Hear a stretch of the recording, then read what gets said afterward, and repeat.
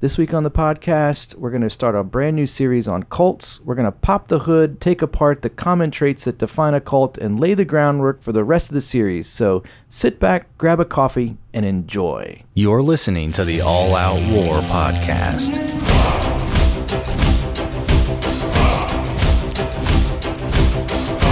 Well, welcome to another edition of All Out War. I am Turner, and you are at the intersection of politics, theology, and culture. And I'm joined in the studio with my brother, Rosie. Rosie, what is up, man? Hey, what's up, dude? How you doing today? I'm doing well. How are you doing? Awesome, man. It is a new year. It is a new year. This is our first podcast of 2019. Episode number 23, man. We're chipping these things away. We're still here. Week after week, yeah. And even if no one listens, we'll probably still come together and do this. Do you make New Year's resolutions? No. Yeah, me either. I read somewhere that New Year's resolutions are broken within 3 weeks.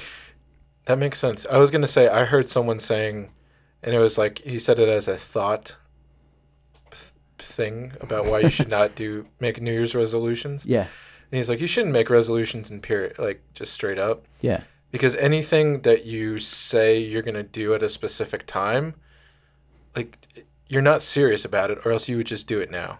Yeah. Right. Yeah. Yeah. So you're like, I'm going to lose weight in 3 weeks when that happens. I'm going to start that. And it gives yourself permission to, so when you're eating cheeseburgers and if you're not doing keto and you're eating cheeseburgers, but no, if you're just eating fried chicken all the time and stuff like that, and up till that you're like, oh no, but on the first I'm gonna change it. I'm gonna change on the first. That just gives yourself permission to continue. Yeah. The bad thing. Yeah. And you're like, yeah, I'm patting myself on the back because it's gonna be okay. I'm gonna change. Or then I'm not gonna change. If you're like me, I'm getting ready to enter into a 21-day fast, and my goal is to fast everything except for water and coffee. And so for the past couple days, like last night, I was at a friend's birthday party, and his wife made this most amazing plate of homemade brownies. But I've been trying to wean off of sugar over the past week or so, because if you get off of the sugar is what kills you. Right. Because you start detoxing. You do. And I was like, well, it's a birthday. Well, it's just brownies. Oh, and I had the biggest plate of brownies. Like, I worked against myself. Yeah. But yeah, and that's not even a New Year's resolution. But check this out. I did discover that if you want to develop a new habit, it takes 21 days of repetition in that habit to form a new habit, and to break a new one. Yeah, I've heard that. So you're stopping old stuff and starting new stuff, and so I'm actually kind of glad that I'm starting this 21-day fast at the beginning of the year. Ridiculous. It is ridiculous, and I hope I make it. I don't know, man. I'll keep us posted on the podcast how I'm doing with it, If you have enough strength next week to record. Dude, it might get like, I might get like super wisdom, man. Yeah. I might end up with like it might be like one of the most amazing podcasts in 3 weeks. You start like channeling Solomon or something. My flesh is so destroyed that the spirit just oozes out of me in the podcast. That would be awesome. That'd be creepy. It would be creepy, but it wouldn't be bad. It's God, right? So it'd have to be good. I don't know, man. I've fasted, the most I've ever fasted is 14 days before with just water. I didn't even have coffee on that fast. And that was, the first couple days were absolute pure hell. And then you get into this weird zone where you're just not even hungry ever. You don't even think about food. And then you realize, man, I haven't had food in a while. Yeah. And like the first couple of days, you smell food from like across the street. Like people, like someone's got a bagged lunch, and you're like, that's definitely a turkey sandwich. Yeah. And then after that gets through you, and you're like, your body's like, oh, I guess we're not eating. Then you don't even think about food, and people can eat around you, and it doesn't even bother you. Yeah. I think the longest I lasted was 4 days. That's a pretty good time, dude. Yeah. And that was during it, like halfway through it. That's when I was like, I need to buy a really expensive Bible. I've never been like a Bible nerd, and I dropped a lot of money on a Bible. I love it, dude. That's so cool. Yeah. And fasts do work, though, man. They do something. But anyways. So, do you have a did you know? Oh, yeah. Okay. did you know that Michael Jackson had plans to build an amusement park in both Poland and Brazil? No way. I'm reading this news article from 1998, and it says that he extended for a year. Okay, I think it's a European thing, so that doesn't translate well, the grammar. But he extended his letter of intent to build a $500 million amusement park in Warsaw. Wow. Yeah, and then officials in Rio de Janeiro announced last week, so June 1998, Yeah, right. that Jackson wants to build an $800 million theme park in Brazil. Well, I guess if you're a pedophile, a theme park is the way to do it. Yeah, and Brazil's weird. Right. Yeah, maybe that's why they didn't let him in Poland. Yeah, Poland's strong about that, aren't Strong, my Polacks. they? Your Polak buddies. Yeah, Yeah, that's a great place to retreat to if once it that's my plan. breaks down. They're the last bastion of like pure Western civilization right now. They seem like they're the only ones that aren't giving into the craziness. I know, dude. They're I getting more and more right wing, and they're like which is crazy. Fascist. A couple years ago, or like a year or two ago, when they like joined hands Yes. around the entire country, Yeah. and prayed the rosary Yeah. specifically to protect them from Islam influence. Islam. Yeah. No, dude, look, man. Hey, that's a perfect. I'm so glad you mentioned that. That is the perfect segue into our topic tonight. Because they're joining hands to pray against Islam, and Islam is probably, without question, the largest cult in the history of the world. Yeah. And people like freak out when I say that a lot of times, but it is, and we'll explain that in a minute. But our whole podcast today is about cults, and actually we're going to start a series, and so we're going to talk tonight about cults, and we'll lay the groundwork. we're going to lay the groundwork, and then next week we'll talk about some specific bizarre cult. We want to talk about some bizarre cults that are out there. We like to find weird stuff. Just weird stuff. Yeah, we love. Hopefully, you've never heard of these before. Yeah. That's the goal, is to find super obscure ones that are weird. Dude, I'm going to tell you right now, to do the search on the internet for these cults and some of the rabbit holes you have to go into. I live in those rabbit holes. You love those rabbit holes. You have a mobile home down in that hole, and Oh, you yeah. just hang out down there. Compound. You just go down there, vape, and drink your Coke Zero, and then come back up for air every once in a That's while. all I need. That's all you need. And but it is weird, man. Like you check these cults out, and obviously we'll get into these, but like some of them are so like freaky. You're like, why would anyone follow that? Why would they Yeah. follow you into that? Like, and they have pictures, and they're just weird, and it's like there is some strange people out there, Yeah. and they're mean, they're evil. And there's people, I don't want to say gullible, but people that, it kind of ties back to, maybe this will get the ball rolling, that innate desire within every person that's put there by God, the actual God, the only God, Right. the Yahweh, the God of the Bible, that God, is placed in the hearts and minds, the idea of something more. Yeah. And so you have people that are lost and, I don't know, maybe a little weird, or, we should maybe talk about why. That'll be interesting all on its own, why people join cults. But, Yeah. You have people that are gullible, or they're looking for more, and then they come across some evil guy that gives them answers to questions that they have, and they get sucked up in it. Yeah, and not only that, but you're talking about how like within a person is this like search, like this beacon for God. Yeah. And that's that Ecclesiastes says that God has placed eternity in the hearts of men. There you go. Yeah. Yeah, That's and- why you're a pastor. Well, it's one of my favorite verses. I quote it all the time. But Yeah. he has placed eternity in the hearts of men.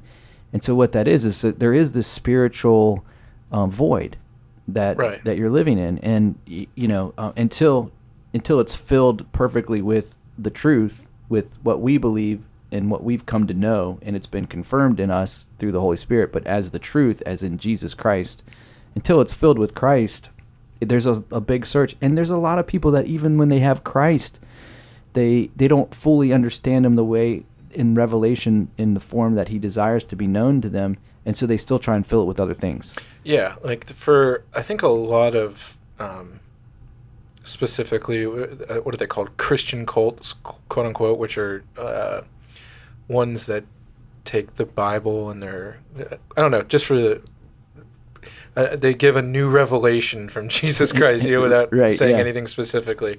But so there's constantly more that I think, which is interesting. So I guess if people, instead of reading the Bible and they're like, oh, this is the only story, like Jesus died and he rose again and now he's in heaven and like there's nothing more that came out of this and this is the only book, and like even though the Bible is the only book, they read it like that. And then when you have other people that come in, instead of just digging in deeper into what's there, which is, I think I've been going through and like trying to through listening to other people and reading a lot, getting more into what's actually there, the words on, the deeper meaning of the stuff that's there. In the actual Bible. In the actual Bible. Yeah. Rather than trying to find, well, for me, because I'm conspiracy minded and like I just go that way and like try to find, there's always something deeper, or this actually means something, and you'll hear about some old esoteric, cult or something like that. They're like, oh, that's not actually what Jesus meant, or some stuff like that. It's easy to get sidetracked. So I guess my whole thing is, instead of people aren't satisfied with the Bible and what's there, even though I would say that most people, myself included, don't even scratch the surface of what's there. There's so much there. You don't have to go looking outside. There's lifetimes of knowledge and wisdom that you can just continually get out. So hold that thought, because what you keyed on two different things that I want to point on. Okay. And one of them is heresies, how they can lead to a cult, and the other is misinterpretations. Okay. So, but let's define cult for our audience, because we're coming at this from a specific viewpoint, as Christianity is the truth and we're Christians, and so from this vantage point, what is a cult in relation to the truth of Christianity? Right. So you found a great quote from, I think, Dr. Charles Braden. Okay, yeah.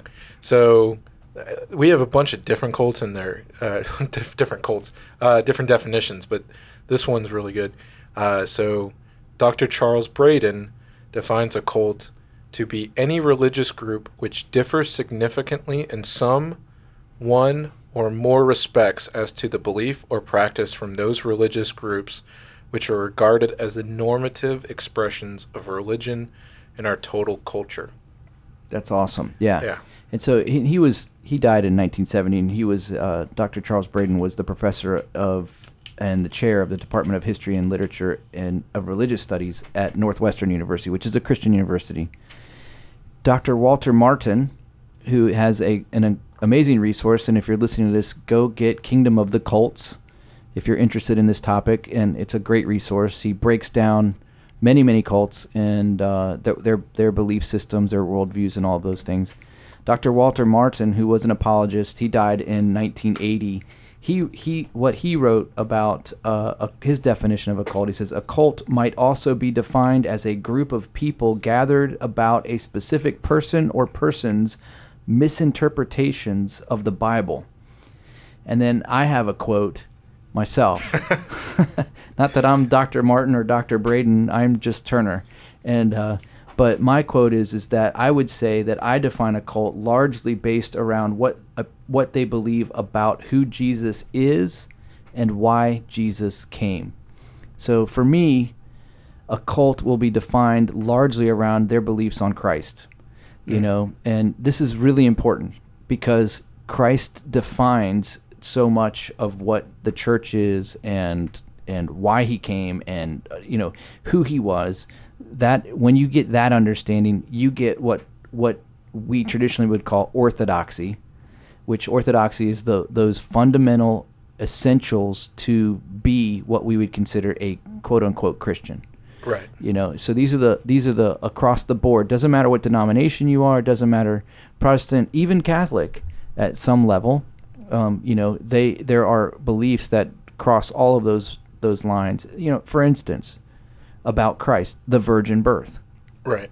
So if you don't believe that Christ had a virgin birth, came as a virgin birth, and you don't think that has implications, then you've moved away from orthodoxy and into what we call heresy. And this is why I'm bringing this up, because heresy doesn't necessarily mean you're in a cult. Okay? But heresies will move into, once they're adopted and believed and held on to, they're going to depart from orthodoxy, and they're going to be challenged by Orthodox Christian churches and Bible-believing scholars and those type of people, apologists. They're going to be challenged. And if they refuse to repent of those beliefs and fall back into orthodoxy, they're in danger of becoming a cult.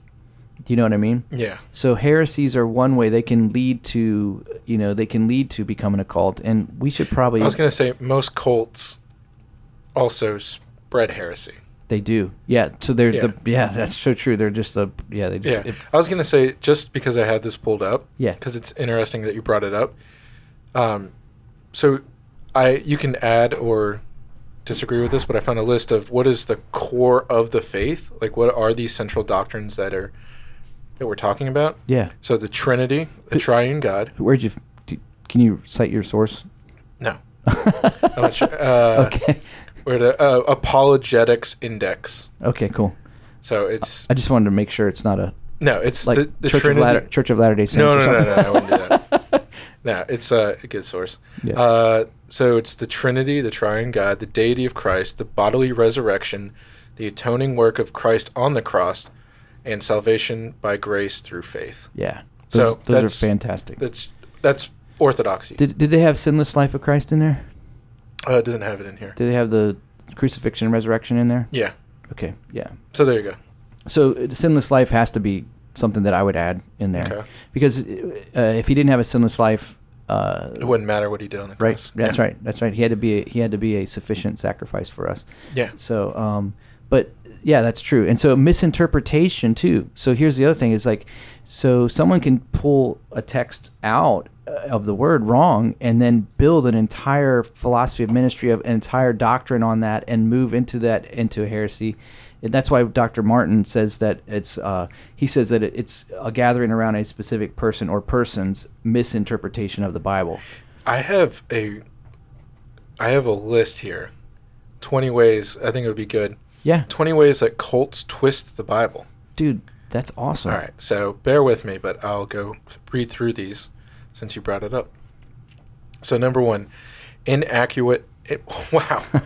Inaccurate. Oh, you a Daffy Duck now? Daffy Duck. Inaccurate quotation. A biblical text is referred to, but is either not quoted in the way that text appears in any standard translation, or is wrongly attributed. So, it gave an example that some yogi said, Christ said, "Be still and know that I am God," except that that's from Psalms. So, so that they do ways like that, but yeah, I'll just go through these real quickly. Dude, they misappropriate it. That's so common. Right.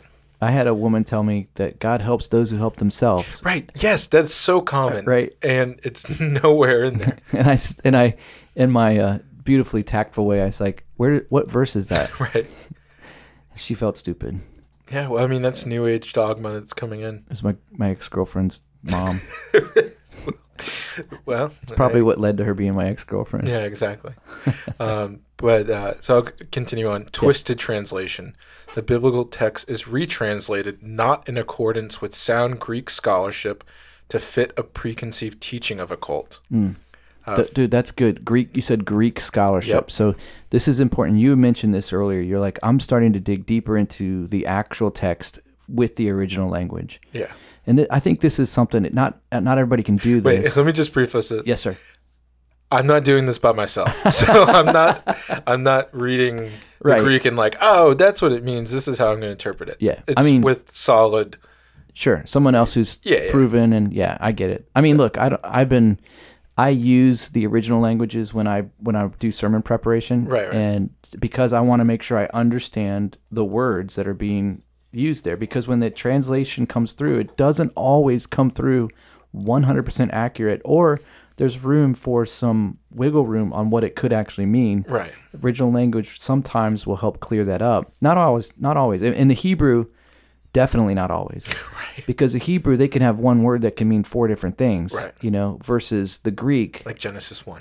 Yeah, right, exactly. Right, no, exactly. No, I know, It yeah. starts off that way, right? But in the Greek, which is much more defined, like the Greek will use a certain word and it means that word. It mean the definition of that particular word. For example, how many Greek words are there for love? Yeah, I think there's 3 or 4. Yeah, And they all mean different specific kinds of love. correct. Yeah, so they all have a specific definition. And so but they also have a different word for it. Right, But exactly. we have one umbrella over it all: love. Right. Right. So yeah, that's a great point. All right, so the next one is biblical hook. So a text of Scripture is quoted primarily as a device to grasp the attention of readers or listeners, and then is followed by a teaching which is so non-biblical that would appear far more dubious to most people had it not been preceded by a reference to Scripture. I've heard pastors do that by accident. Right, yeah. And they're not even cults. Yeah. So here's another one. Ignoring the immediate context. The text of Scripture is quoted but removed from the surrounding verses which form the immediate framework for its meaning. So again, like what you were talking about before. Yeah. Collapsing contexts. 2 or more verses which have little or nothing to do with each other are put together so as they were commentaries of the other. Yeah. Oversimplification. A more detailed or specific conclusion that is legitimate, that is drawn from biblical text. Yeah. Wordplay, a word or phrase from a biblical translation is examined and interpreted as if the revelation had been given in that language. That's an interesting one. Yeah, that is interesting. There's an example, Mary Baker Eddy, which is from Christian Science. Yeah. says- I thought she was Scientology. No, Christian Science. Okay. That's different. Got my cult wrong. Says the name Adam consists of 2 syllables, Adam, which means an obstruction, in which case Adam signifies the obstacle which the serpent sin would impose between the man and his creator. What? Yeah. Interesting. Yeah. So we're seeing all these. But it sounds so.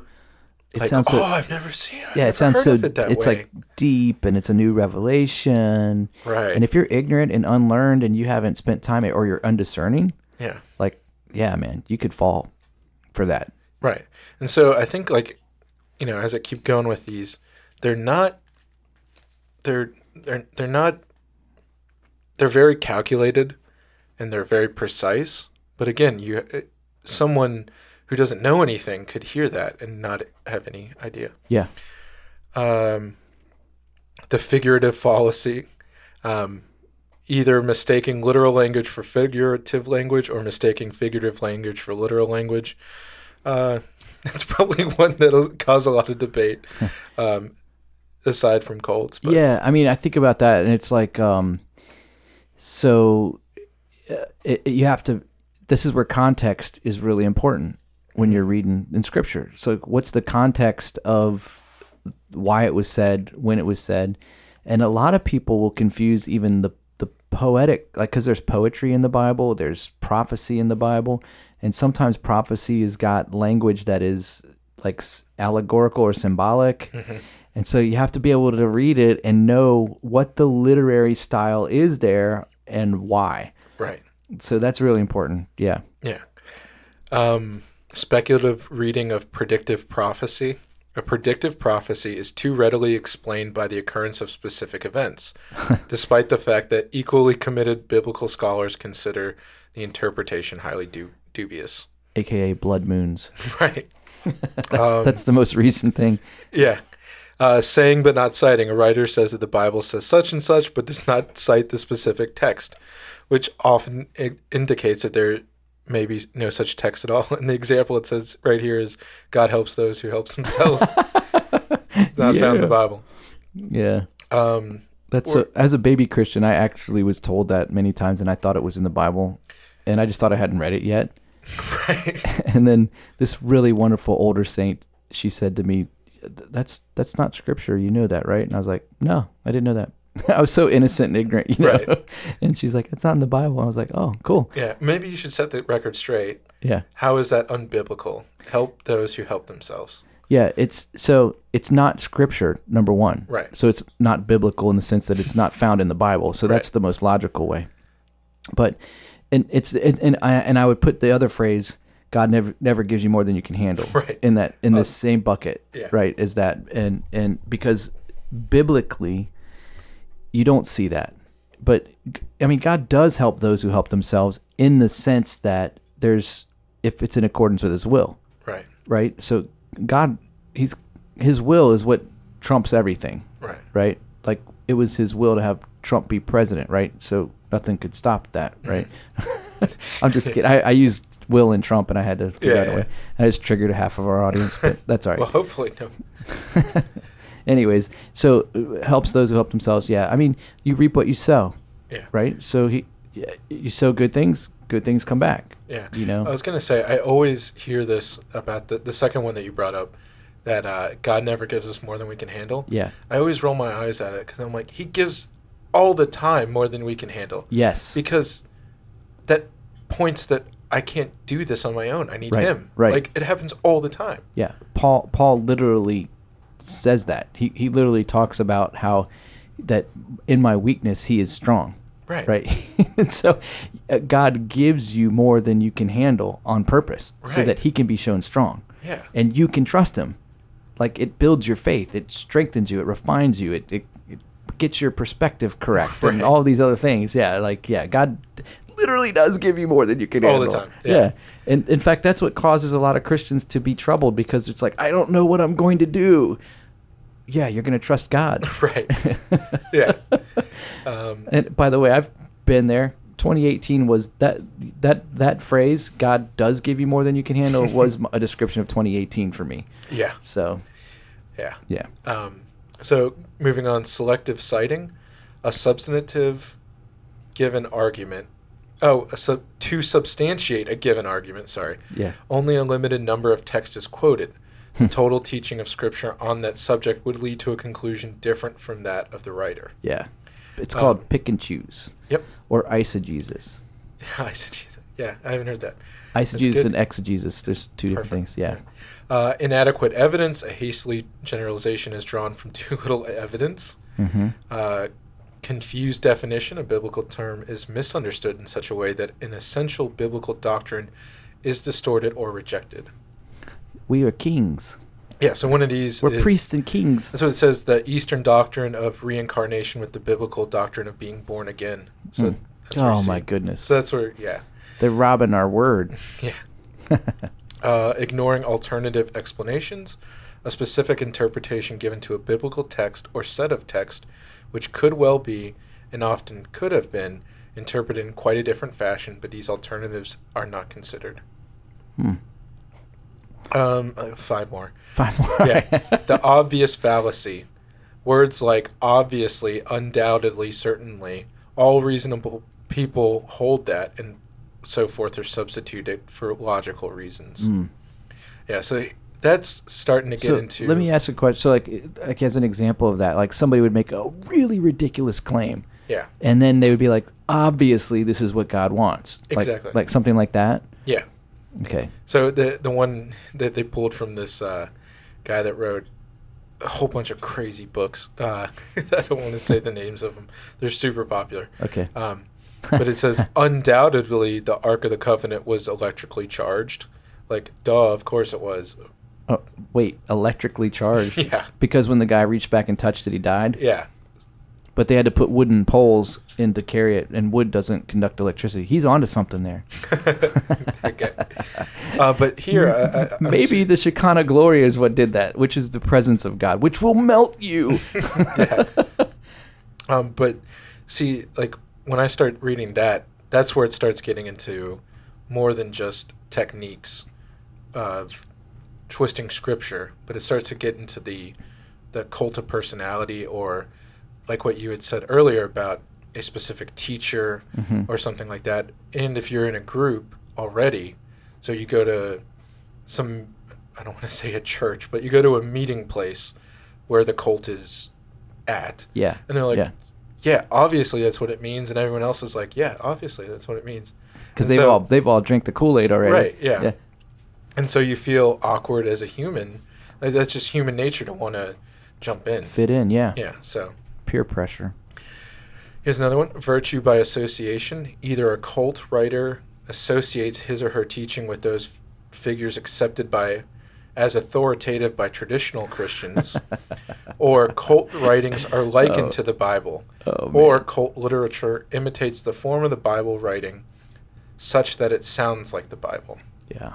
So it has to be in King James Version only. Right. But I was going to say, this is a really interesting thing that I heard about cults, and specifically Christian cults. So one way that you can tell that you're in a cult, if you're hearing something from a cult or whatever, is like Orthodox Christians, not the church, Eastern Orthodox. Yeah, Orthodox believing Christians. Orthodox believing Christians would say, we have everything that is, all we need is in the Bible. Everything else is underneath it. Yeah. Right? So if you hold up a Bible and then you hold up a theology textbook or something like that, right? Yeah. The Bible is above that. Right.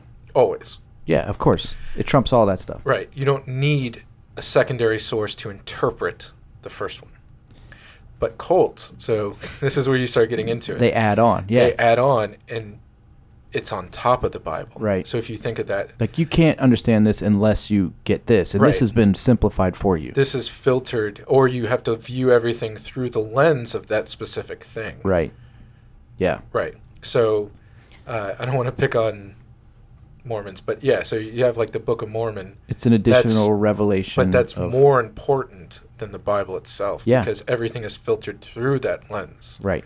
So that's very cultish. And when you look at what that lens is giving, it's always attacking biblical truth, doctrine, orthodoxy. And then also it's also attacking Jesus. Who is Jesus? Right. Yeah. Keeps going back. Because the two biggest cults attack Jesus personally. Right. Exactly. The Jehovah's Witness and the Mormons. We weren't going to go unpack them or anything, but there's so much there's so many resources out there about those. You could just research them yourself. I would say my favorite though, and I'll just give them a prop, is Apologia. Jeff Durbin. Yeah. He's a guy. He's a strong Reformed Calvinist guy, which neither you and I are, but we really love our brothers that are in that camp. Yeah. He does, but this guy like literally puts his feet where his mouth is. He goes out and talks to these people and questions them and there's been people converted and rescued out of the cult by his ministry. Yeah, absolutely. So I appreciate that about him. Yeah. I will always respect somebody that's doing the work. And he does a lot of anti-abortion stuff. Which is that's been his heart lately. Yeah. I discovered him a couple years, probably 3 or 4 years ago, when he was really hot on, like he was being known on Facebook and stuff for Mormon, reaching out to Mormons and stuff. And James White started with. Yeah, I mean, it goes back. They have a history of it, and it's something that needs to be praised. And they've been doing it for like 20, 30 years. Yeah, and thank God, because people have come into the truth and been rescued out of deception. Yeah. You know. So, anyways, we're not those guys, so we're not going to break all that down. Yeah. But go check them out if you want. Go check them. Yeah. So, esoteric interpretation, under the assumption that the Bible contains hidden esoteric meaning, which is open only to those who are initiated into the secrets. The interpreter declares the significance of biblical passages without giving much, if any, explanation for his interpretation. So, I'll get back to that, but I want to keep that in mind. Is that the last one? No, there's that was 17. Oh, okay, so almost done. Okay. But these are important, I think. Yeah, because I'm going to add to it unless you don't say it. Okay. If you don't say it. Supplementing biblical authority, that's what I already talked about. New revelation is post-biblical prophets either replaces or is added to the Bible's authority. Rejecting biblical authority, either the Bible as a whole or text from the Bible are examined and rejected because they do not square with other authorities, such as reason or revelation. Yeah, And I would include in that. I'm sorry, I didn't mean to cut you off. I would include in that like some of what we're seeing now, these liberal, real liberal churches. Yeah. You know, where they're saying, oh, well, God's understanding of sexuality is not accurate because it was written thousands of years ago, and our culture has changed so much, and we've discovered things now. Right. No, we haven't. The heart's utterly wicked and deceitful above all things. Let's just start there, and that's a product of that.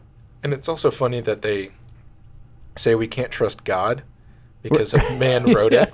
Right. Like- yeah. Or the Bible written by Right, man. right. Yeah, So yeah. those guys 2,000 years ago didn't know what they were talking about.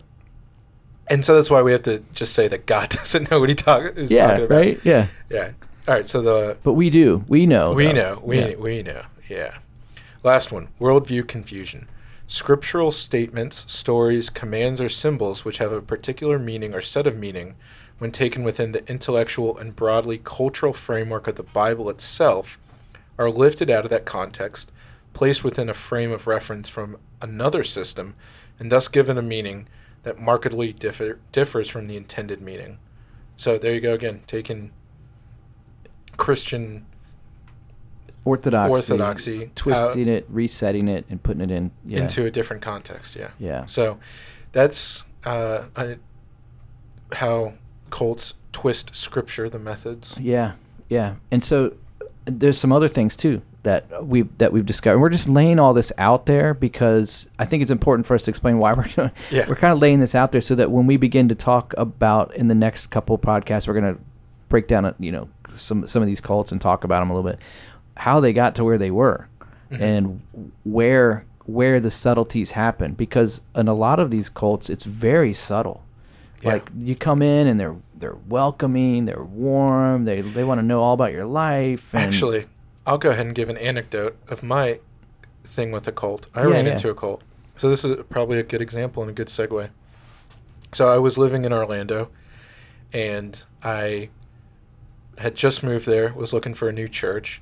And there's a lot of really good churches that are super good churches. I just didn't happen to go to that one at this point in time. you somehow put the rotten apple out of the whole Yeah. batch. So I googled non-denominational churches because I wanted to go to a non-denominational church, and so I went there, and it was so funny how this worked. So my GPS on my phone kept shutting off; it just wouldn't work as I'm driving to the church, and I was like, "This is so frustrating." Like it happened 3 or 4 times in a 20-minute span of driving. Like my maps just closed. Yeah. And I didn't know where I was and all this crazy stuff. And so I went there, and I pull up, and it looked mega church, like modern non-denominational church. And I was Yeah. like, okay, it looks cool. So I took a picture just like to joke with my family. And I was like, hey, if I disappear, this is the church I'm Oh my at. And I took a goodness. picture of the thing. Yeah. And just, I never do stuff like that. So Right. it's weird looking back now. And God was protecting you. he was. So I go in there and I look around, and the first thing and it's just like this big open building. Yeah. And it looked pretty normal, but as I'm walking in there, there's all these people, and they're super happy. And I've grown up in non-denominational churches, so, everyone's dressed casual, and everyone's, oh, hey, blah, blah, blah, nice to see you, nice to meet you. And I just immediately realized, I was like, everybody here is super attractive. That was the first thing I realized. I was like, there's not an ugly person. Not that I'm anything to scoff at, but I was like, I am by far the ugliest person that is in this entire building. And there's like 200 people here. That's awesome. And not that it's a hard feat, but it was so overwhelming. And so I sit down in this in a chair, and like 5 people immediately come up to me. And I noticed this guy came up to talk to me. Again, he was like 6'4", looked like he was just a chiseled like Greek Right. god. Yeah, right. And he had like a Breitling watch on, like a $6,000 watch, and he was dressed in like all these really nice clothes and everything. And he just seemed super, into it and whatever. And he's like, oh, I'll sit next to you, blah, blah, blah. And so the service started. It was weird. It was really weird. And the first thing that I got, like the songs, they sang all these songs, and people, What were the song like? Were they like? I'd never heard them before. Okay. So they were brand new songs to me. And again, growing up in the church, like I knew popular ones. Yeah. I was just like, okay. And I started getting this discernment. My discernment started ticking. Mm-hmm. Because I realized all these songs, and again, this is stuff that I don't think it was from me. It just came into my head. I was like, all these songs have a really central theme, and it's not Jesus. They're talking about Jesus, but there's something else here. Yeah. And then they did a baptism, which was really weird, like the way they did it. And they baptized this guy, And they're talking about, oh, he has a new family. And they kept saying all this other stuff, like he's given up his old family, he's joining our family, all this crazy stuff like that. And then all of a sudden I was like, that's what this song was. The songs that they were singing, it was all about like belonging. Oh, wow. It was like this really weird, subtle thing. And so then they had a woman preach, obviously, which, whatever. Yeah. And she told the story of, she was preaching on the story of Samson. And basically the takeaway was because Samson betrayed his own people, that's why God struck him down. Okay. Right. That was the whole thing. Maybe I'm getting the story wrong. No, that, I mean, Samson and Delilah, right? yeah. No, I'm trying to connect. So here's what I'm connecting. Yeah. That she's trying to, like, that's a manipulation. Don't betray this, or God will strike you down. Right, exactly. God's people, we are God's people. Right. Don't betray God's people. Go straight. So that It was had nothing to do with any of the other facets of the story. I mean, yeah, the dude had some issues. Right. But that was the central takeaway. Yeah. So then after that, it ended. I immediately was 4 or 5 other guys just immediately surrounded me right after that. Yeah. And they're like, "Oh, blah blah blah. What are you doing? What are you doing after this?" And I'm like, "Oh, I'm not doing anything particular." Okay. And they're like, "Oh, come to lunch with us." I said, "Okay, let's go to lunch." And so they're like, "Oh, are you looking for like a small group or anything like that?" I said, "Actually, I am." And they're like, "Oh, cool. Here's some other guys that'll do a small group." So they all got my number, and it was one of those things that I'm very. I tend to be a people pleaser, and again, being out of water, so I'm like, "Oh yeah, here's my number in case we get lost." You were prey, dude. Dude, I was so innocent, covered in tattoos and everything. But anyway, so we get to this restaurant, and there's like 5 people waiting there ahead of us. Wait, 5 people from the church? Apparently. Oh, and this is also as we're leaving. So this guy Matt was his name. He was like, "Oh, here, walk with me out of the thing. You can meet my family." And I was like, "Okay."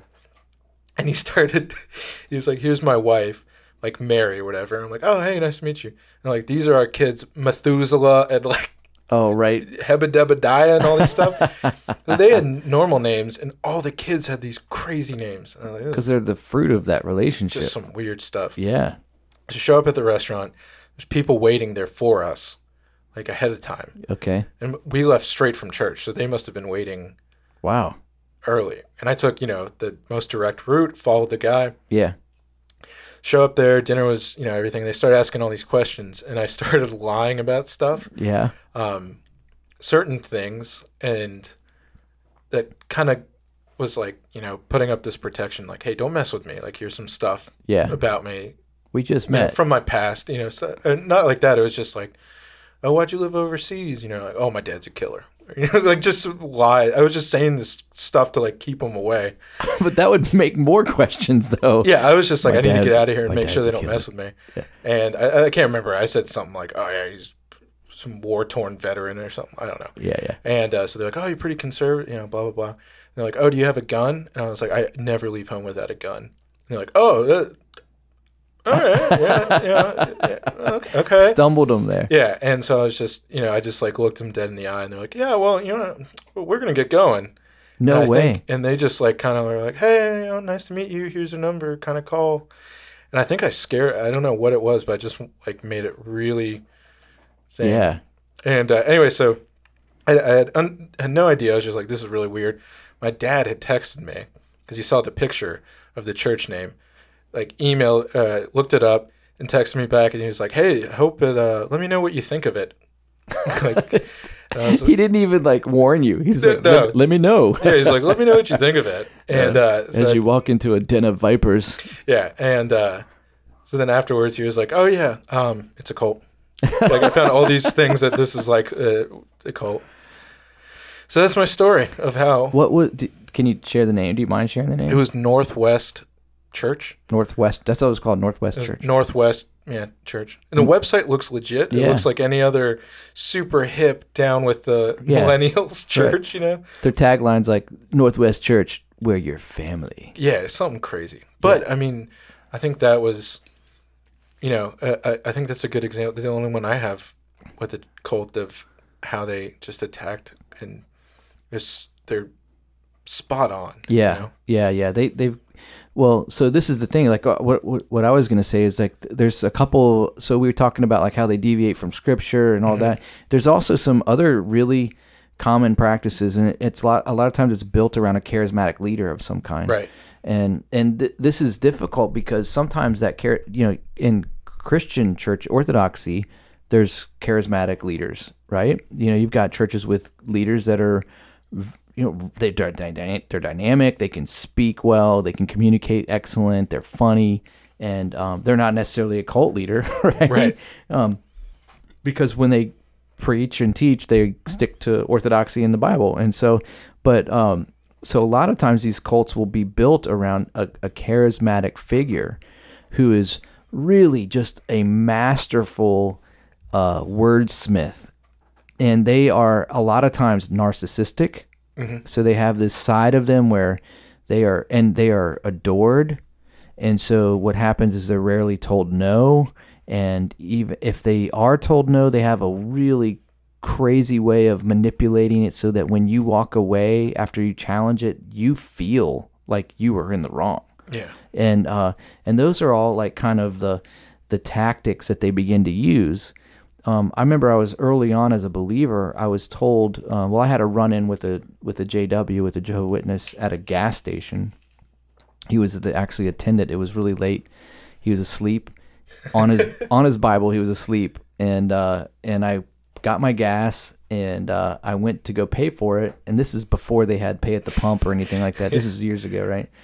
And more than a few years ago. Yeah, it was like 30 years ago, probably now. It was a long time ago. I was probably 19 or 20. But anyways, I had to pay. You can't just drive away. Yeah. I mean, I could have, I guess. Before I was a Christian, I probably totally would have driven away. I'd be like, hey, you're lost. But I knocked on the glass on the window, right? And he woke up, and I was like, hey, I got to pay. So I gave him my money, and he was getting my change. And I noticed that when he went over to the cash register, he had a Bible. And I was a new believer. I was excited, man. I was like, hey, you're a Christian. All right, man. And I'm like, what are you reading? And he goes, oh, I'm just reading the word. I'm like, actually, you were asleep, but that's okay. And then he says, so do you believe in Jehovah?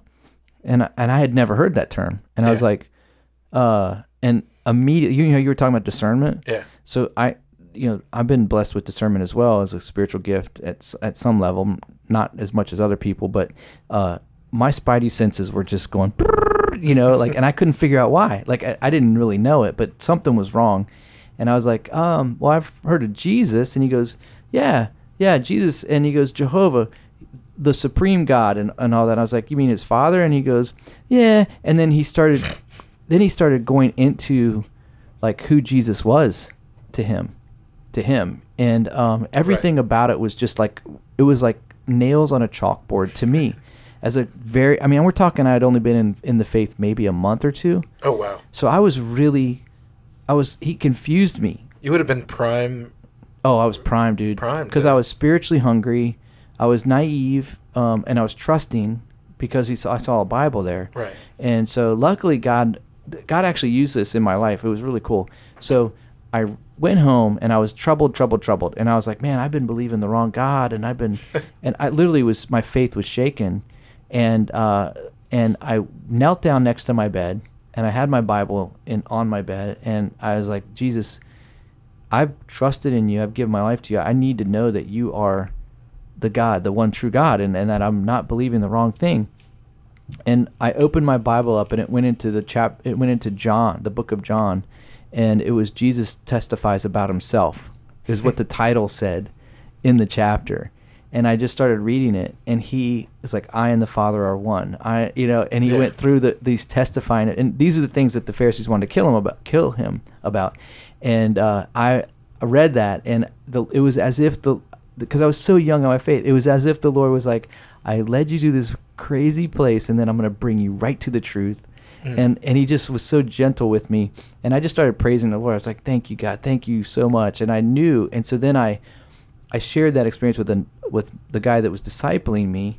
He was probably about 7-8 years older than me, and he was been in the faith, raised in the faith, and he goes, oh, what gas station? I told him. He goes, oh, that guy's a Jehovah's Witness. He always tries to talk to me.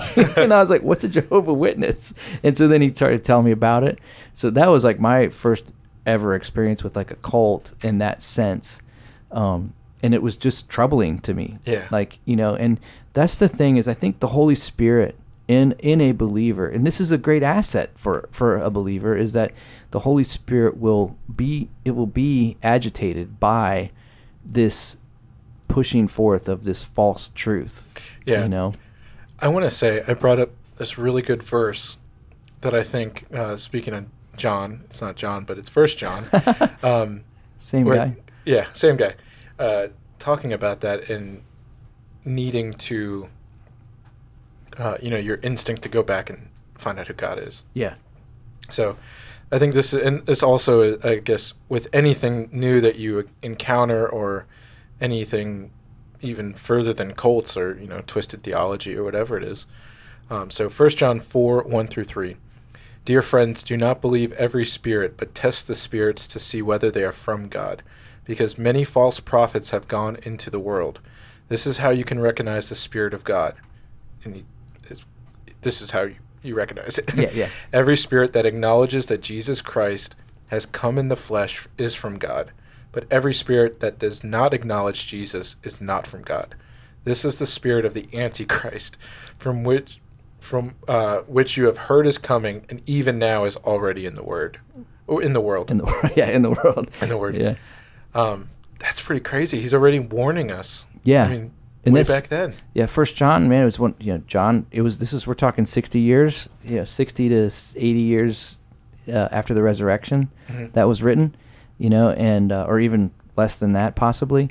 And there was already things trying to come in and disrupt the truth and steal the truth and the doctrines and that were being developed. Right. Well, understood as they were already laid. The doctrines are already laid, but being understood, coming at them, attacking them.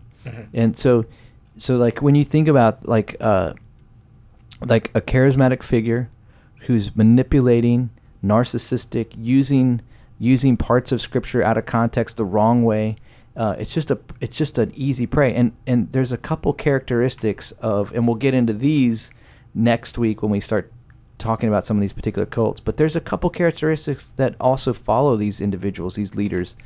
There's some high level of just like affluence, like they always are, like it's money. They have money from some. They demand money. They manipulate people money, so they have access to a lot of money, and from their followers.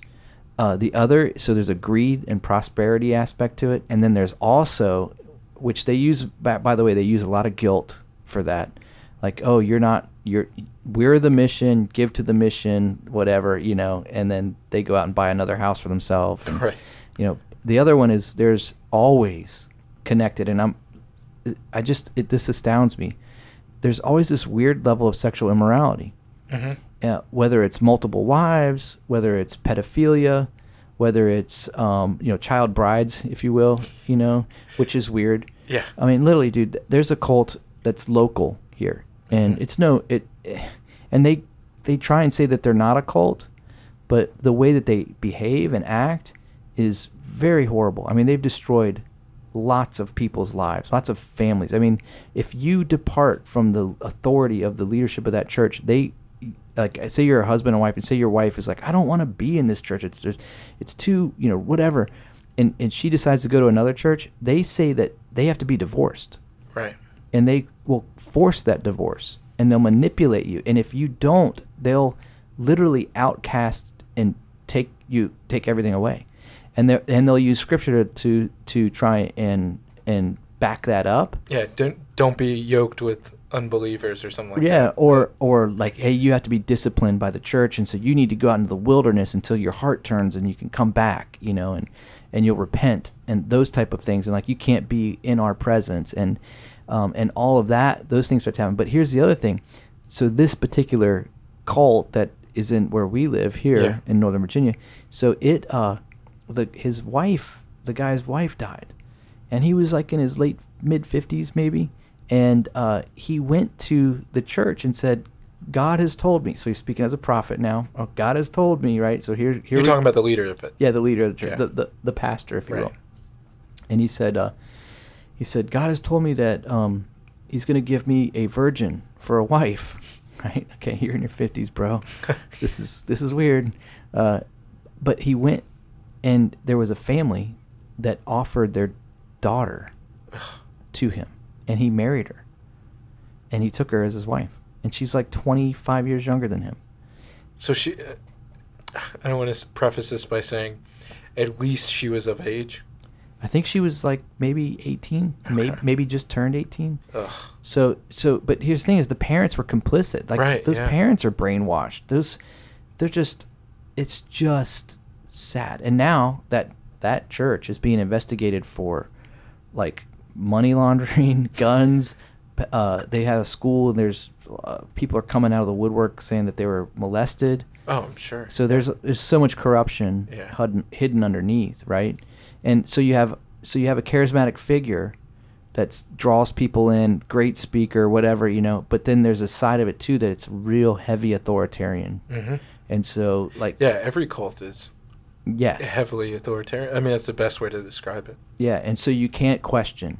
Mm-hmm. If you question, then you're not loyal. If you're not loyal, well, man, you may not even be, like, saved. Yeah, You I may was not- gonna say that brings up. I have this in my notes, which is, I think it'll get us even further. It'll be Sure. awesome. You reminded me of this. So in this book, it's called "Combating Cult Mind Control." Wow. I think it was from the 70s or the 80s. I have a copy of this, actually. Oh, cool. The first edition printing. I got into cults like a couple of years ago, and I bought a first edition of this book. And there's another guy. His name's Ted Patrick. Okay. He's this black dude in the 70s, and he would be. They actually have he started this thing called deprogramming. Wow. And as an aside, there's a good documentary on Netflix. I think it's called Deprogrammed, and it just chronicles.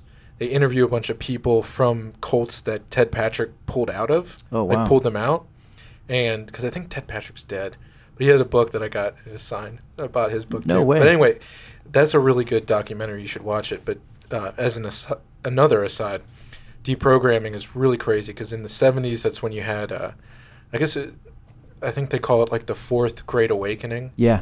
It was when you had all this revival. Yeah, the Jesus movement. Jesus movement. And Yeah. in that, you had a lot of just so many cults seemed to start that, the ones that we would categorically go to immediately when you think of a cult. Right. Sell The- everything and come and follow me. Yeah. And leave your family. Cut off anybody that doesn't believe this. like the Moonies and Right. Jim Jones and the People's Temple, Yeah. all the family. So anyway, it's really crazy if you want to read books about Ted Patrick. And I think Stephen Hassan is the name of this guy that I'm about to quote.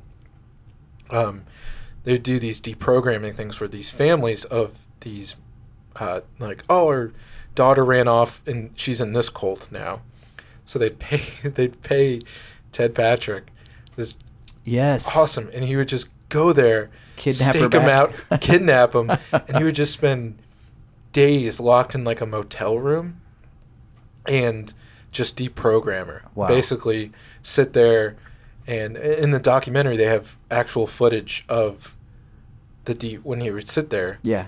and he would just say, okay, he knew what they believed, right? Right. So he would say this, and he'd just say, that's not real. This is what's actually true. And he would just keep saying it and just break down, basically deprogram them. All the lies would be combated. Yeah. Yeah. He got sued Oh, of course. by like families that they're like, oh, I don't want him to do it anymore. And a bunch of it's really interesting. A bunch of the people actually they ran away and went back to the cult, even if they were being abused. Yeah, I know. Like crazy control. So here's the other thing. I've had a handful of people that came out of a cult, and I've had to minister to them. They're so broken. They're so hurt and wounded. And this is the problem, is that you give your complete trust to this lie. Right. And then the lie you can't believe that it's a lie because you have to believe yourself, right? Like, I know I believe this because if you believe it, you understand what I'm saying? It's like, I can't break from that because I've given everything I am to it. And so if I admit that that's wrong, what does that say about me? Your whole life, Right. And so means everything. this is the most tragic thing about it, though. When they are the type of people that they've been broken by such a lie that they are most reluctant to actually embrace the truth. Right. So now you bring the truth in of the gospel of Jesus Christ and how he saves, and he can actually heal you and save you from this and redeem your mind and all of those things. They're reluctant because they've been hurt by what they thought was the truth. Mm-hmm. So now they're super guarded, super gun shy, super, broken. And they don't know what's going. They don't know. Yeah, they don't know. And so they just live in this existence. And hanging over their head all the time is did I make a mistake leaving? Right. That's why some of them go back. Yeah. Because manipulation is a really powerful force. Yeah. It's evil. So, we should, it's part of the thing, I kind of said at the beginning, like, I don't want to say gullible people fall for this stuff, but it's just broken people. So, like, when you realize people that are in these things, Yeah. My heart breaks. Right. Like, it's It very is hard. sad. Dude, I had a father that he left the cult, and his kids, his adult kids, he was older, they wouldn't leave. He hadn't spoken to his adult son and seen his grandkids that were born in like 3 or 4 years. And he just wept. I want to see my son. You're losing to this evil man that look, if you're so strong, I personally wanted to go down and I got some other pastors. I was like, we need to confront this dude. Yeah. We need to confront him, and we need to like discipline this dude, like, in the truth. Like, if he's saying he's in the faith, he's got a really bad church. We need to go down and help him. Like, we need to help those people. We need to nobody wanted to. Yeah. Maybe I should have done it, but then I'd probably ended up getting sued myself. But right, yeah. But yeah, so I've seen it firsthand. It is it's terrible. It's sad, and it's powerful.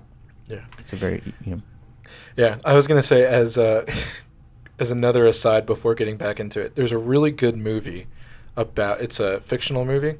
It's called Faults, Faults. Okay.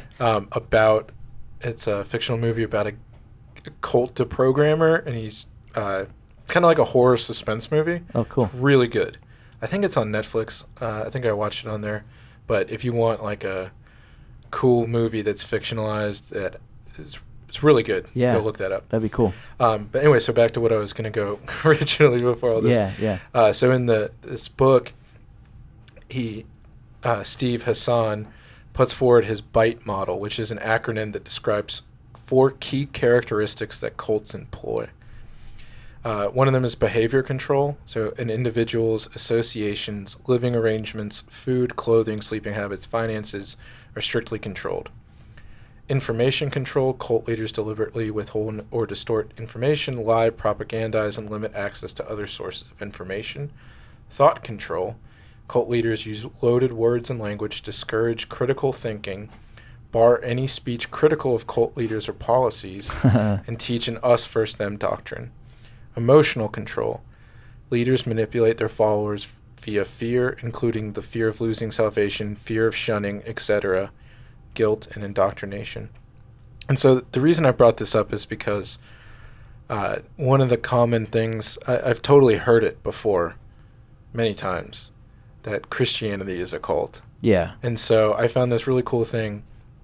So maybe we can talk about this as, because we started off presuppositionally saying that Christianity, we're coming from a basis of Christianity. That's right. So just want to put this in there so we can rid ourselves of any, I don't have any shame about it. It's the truth, so whatever. Yeah. But so like going wrong motive or whatever you want to say. Yeah. So going off of that kind of stuff, here's what the gospel does. So instead of behavior control, the gospel, I'll set it up like this. Behavior control, the gospel seeks to focus on the heart rather than the behavior. Mm-hmm. Christ removes a burden of the law and the cycle of guilt and shame that comes with it. We're accepted and loved by Jesus through a living, grace-filled relationship, not through obeying rules. Yeah. Information control. Cultivate, and the gospel cultivates honesty and knowledge. The Bible is full of exhortations to gain knowledge, understanding, and wisdom, both natural and God-inspired. No subject is taboo, and no book prohibited from reading. While not all subjects of learning may be beneficial, nothing is off limits. Thought control. The gospel encourages open discussion and free thought. Christians must have their own personal revelation of Jesus as the truth through their relationship with him, rather than believing in a set of prescribed doctrines. While good doctrine is vital, the gospel is powerful because it's realized through open discussion and personal revelation rather than propaganda. So, Dude, that's awesome. and emotional control. The gospel seeks to emotionally emancipate people. Jesus removes the tyranny of guilt, fear, guilt, and condemnation through God's grace, and motivates through relationship with God and people based on unconditional love, encouragement, and joy. Yeah. Dude, that's amazing. And I would add to that too if I can. Yeah. I'm the great adder, right? Add to. Maybe that's a sign I'm a cult leader. No, I would say that too, that the gospel and Christian faith in general is the most opposed and the most questioned and the most picked apart of all of these things for millennia, and it's always been found out to be true. So we welcome, like, you know, like some of these cults, they don't want you to start unpacking what they believe because it falls apart, and they know that. Or they keep, as you begin to expose things, they change what they believe. Right. And so if it's an ever-changing doctrine, or if it's something that doesn't want to be or isn't permitted to be pulled apart and looked at and really examined, you might be in a cult. Yeah. You know, that's something that you might need to, start really questioning. Yeah, and I was going to say there's interesting aspects of what I touched on. One of the things that it says, like, the esoteric or the real meaning behind it. And I immediately thought of, just because it's the easiest, there's a lot of, cults, churches, whatever, that on the outside seem very, so for example, maybe this, I don't know anything about the cult nearby us other than it's a cult. Yeah. But actually that's a terrible example. I'll not use it. I'll just say whatever. Right. In a lot of these, there is, in some of them with financial things to get more access to different things. So on a very base level, someone may not know that they're in a cult because they haven't reached certain levels of attainment or getting to the actual doctrines. Things are held different. Yeah. And that's what, again, spiritual maturity. One of the things about Christian, it's just, there's nothing hidden. Right. Everything is there. Yeah. And everything that you need is right there. You can't, like, you as a pastor, I don't want to say this in a way because you don't have access to information that I don't know. Exactly. I mean, you know stuff that I don't, but it's not because it's hidden from me. Right. And I actually would love it for, well, first of all, I want to know more. Right. And I want anyone else that's around me to know more. Right. We're just better for that. Everyone's better for it. Yeah, especially debate. Like, yeah. We've been having this kind of ongoing thing that we won't talk about. And it's just interesting to bring, like, oh, hey, did you think about this? Or did you think about that? Oh, that's interesting. Or what about this? What about that? Yeah. Even from people just constantly breaking it down. Yeah. Yeah, no, 100%. And the thing is that Christianity, we talk about freedom. Mm-hmm. It literally is the only religion that is like, hey, come and test it. Come and here's the other thing is that, we talk about charismatic leaders, we talk about over authoritarian, we talk about control, all these things. But then the other side of it is that they're easy to get into. Cults are easy to get into and hard to get out of. Right. So that's a sign too, is that if it's easy to get into, but man, if you leave, you're going to have to pay. Like, it's a big deal. Or you get killed.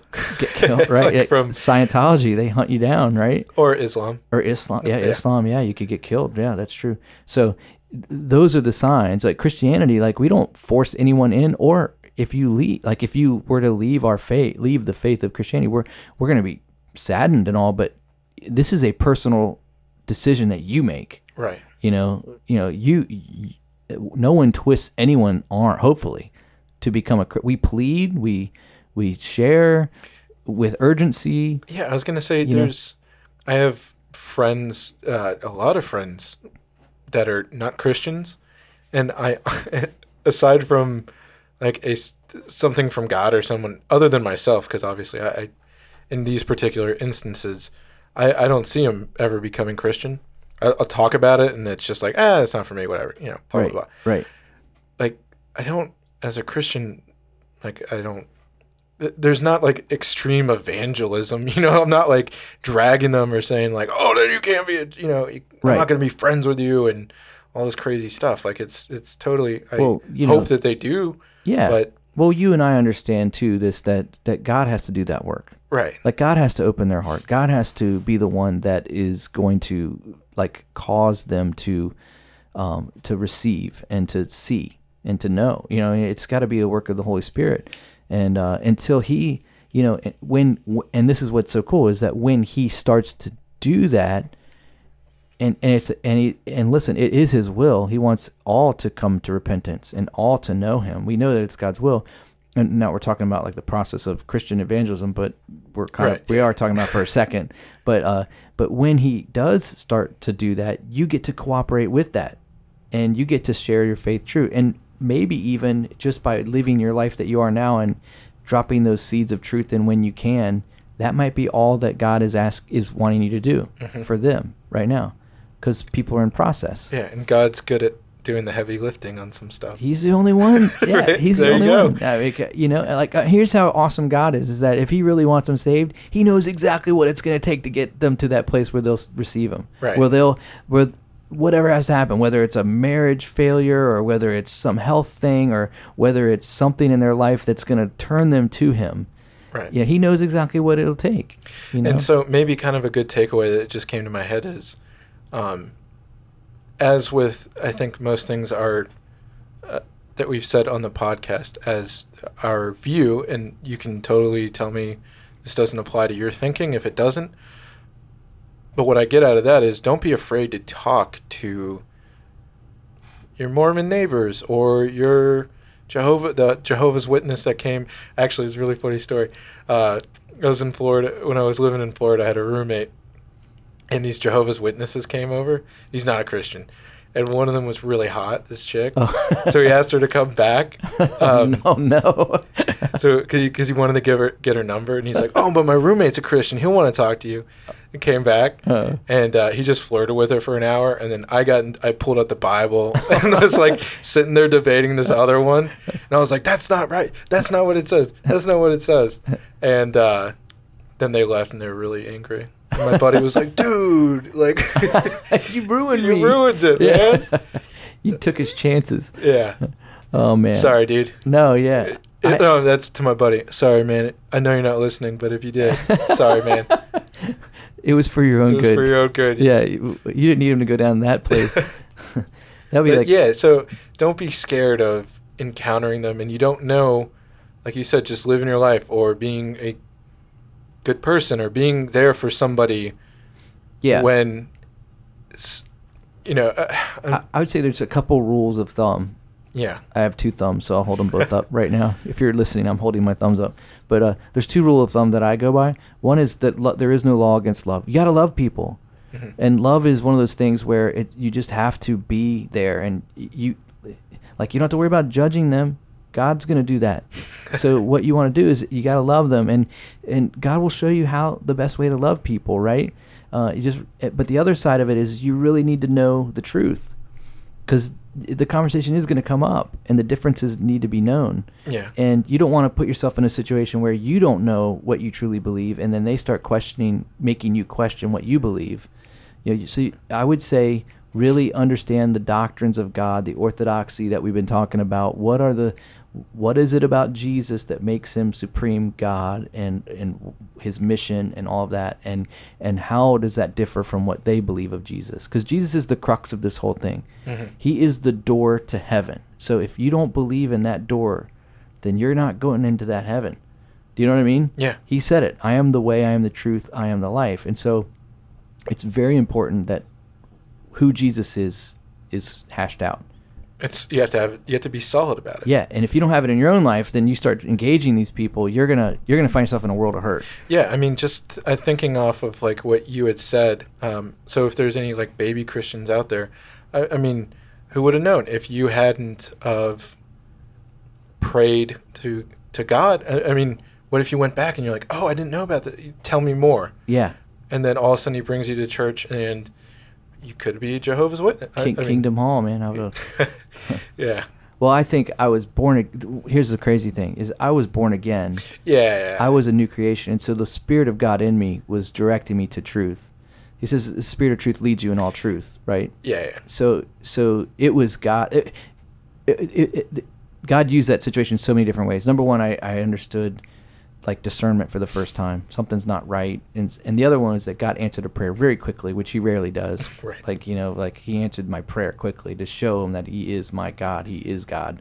And that I had found the true faith, right? Through his word, which is really important. Mm-hmm. His word is unchanging. This is why the Bible is going to help anybody in these things. The real Bible, not the we added these books in, these chapters in, or, but the orthodoxy of the canon of Scripture that we have. I want to bring up a point really quickly about that. Yeah. That I didn't know before I started reading some stuff. I didn't know that. I think it's a New World Translation. Oh yeah. It's the NWT, which is Jehovah's Witness. Yeah, the New World Translation. Which is just another thing to be careful of, is that in the Bible, like if you had never known that and someone gave you a Bible. Yeah.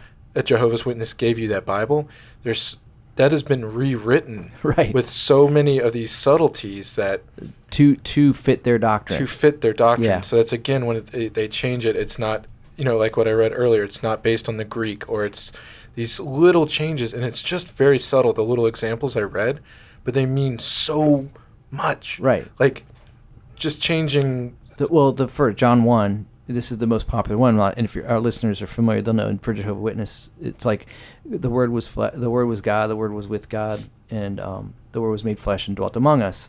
Right, John 1:1, and they changed it to the Word was with God, the Word was a God.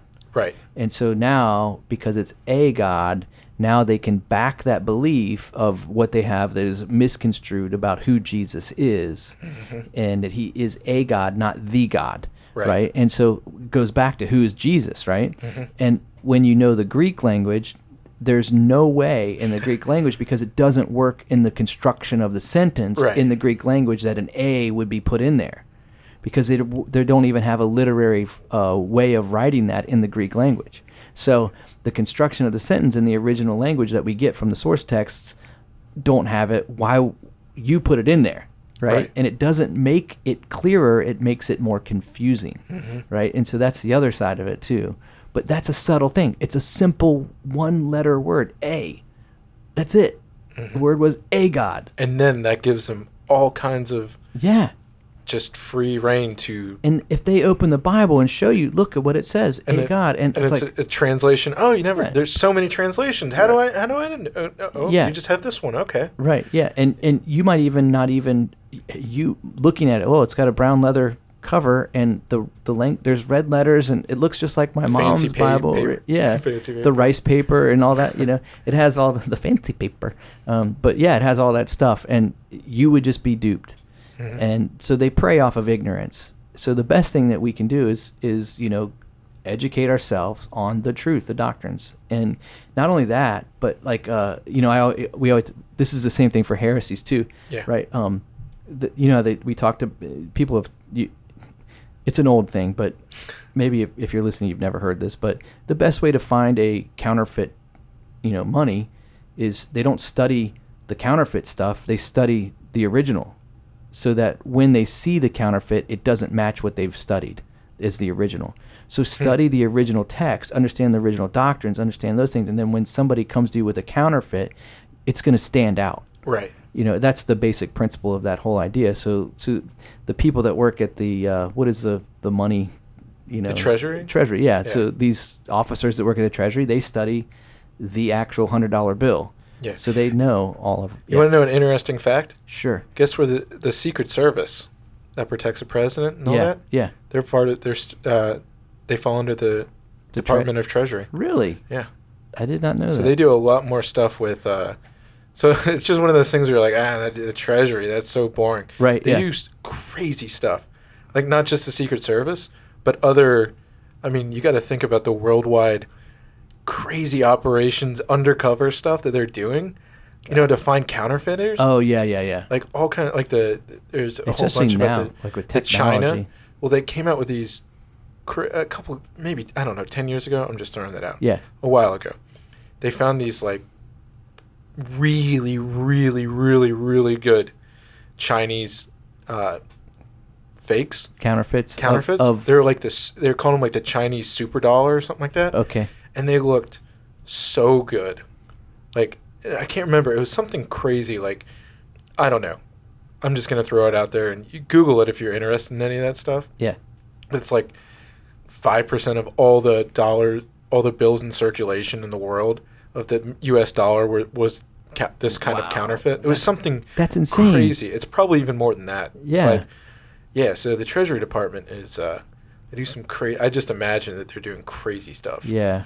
But anyways, yeah. Yeah, that's cool. So that's how Yeah. you find the counterfeit by studying the real thing. Right. But if they make the real thing so exactly like the real thing, then you don't have a counterfeit. So Yeah. But anyways, yeah. So Anyways, that was a tangent. But yeah, so man, dude, this is awesome. I'm excited about it. As we move into our next podcast, we're gonna start breaking down some of these cults and And they probably won't be as serious. Yeah. So yeah. Dude, yeah. So this has been awesome. Hey, listen, I just wanted to say as we're wrapping this up, real two. That made sense. Real quick. I just wanted to thank all of our listeners. We don't do that enough, and those of you that are listening to us, just thank you for giving us an hour of your time and help, giving us an opportunity, weekly to just spend time with you. And we just appreciate everyone so much, and we do genuinely, our egos genuinely are stroked when you listen to our podcast. I still, every time I am blown away, and by no exaggeration, like, I can't believe that anyone listens to this at all. I'm amazed that anybody listens at all, and it's super humbling. Yeah, it is humbling, and and I just wanted to say this too. If I can just leave you with a charge as you're listening, can you just share us? Share us with your friends and share us with people that you think might think this is interesting, because we believe it or not, we do want people to hear this. That's why we're putting it out there. So, and it's going to happen when other people share us. And so do us a favor, like us on, go give us a good review on iTunes, and subscribe and share us with others. That always helps us, because we are on a shoestring budget, and we can't afford to promote this thing with high dollar ad campaigns. We just want to do it by word of mouth, just grinding it anyways. Yeah, so. Virally is the best way. Yeah. And we're gonna have a crazy good big year this year. You think so? Yeah. I'm no. hopeful. I mean, like, I'm telling the listeners. Yes. You've got some really crazy cool stuff coming up. Yeah. I wasn't projecting. Yeah, no. So, you were prophesying. No, but we do have some cool stuff coming up for this year. We got some really cool podcasts. If they happen the way that we're hoping, it's going to be fun and it's going to be interesting. And so, but anyways, I just want to thank our listeners, and as you, man, it's awesome. So hey, have a great week, and we'll catch you next time on All Out War.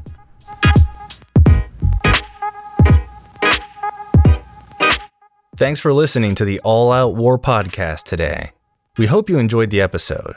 If you want to know more, you can visit us on the web at alloutwar.us, or you can find us on Twitter at alloutwarcast. Hey, thanks again for listening, and we'll catch you next time.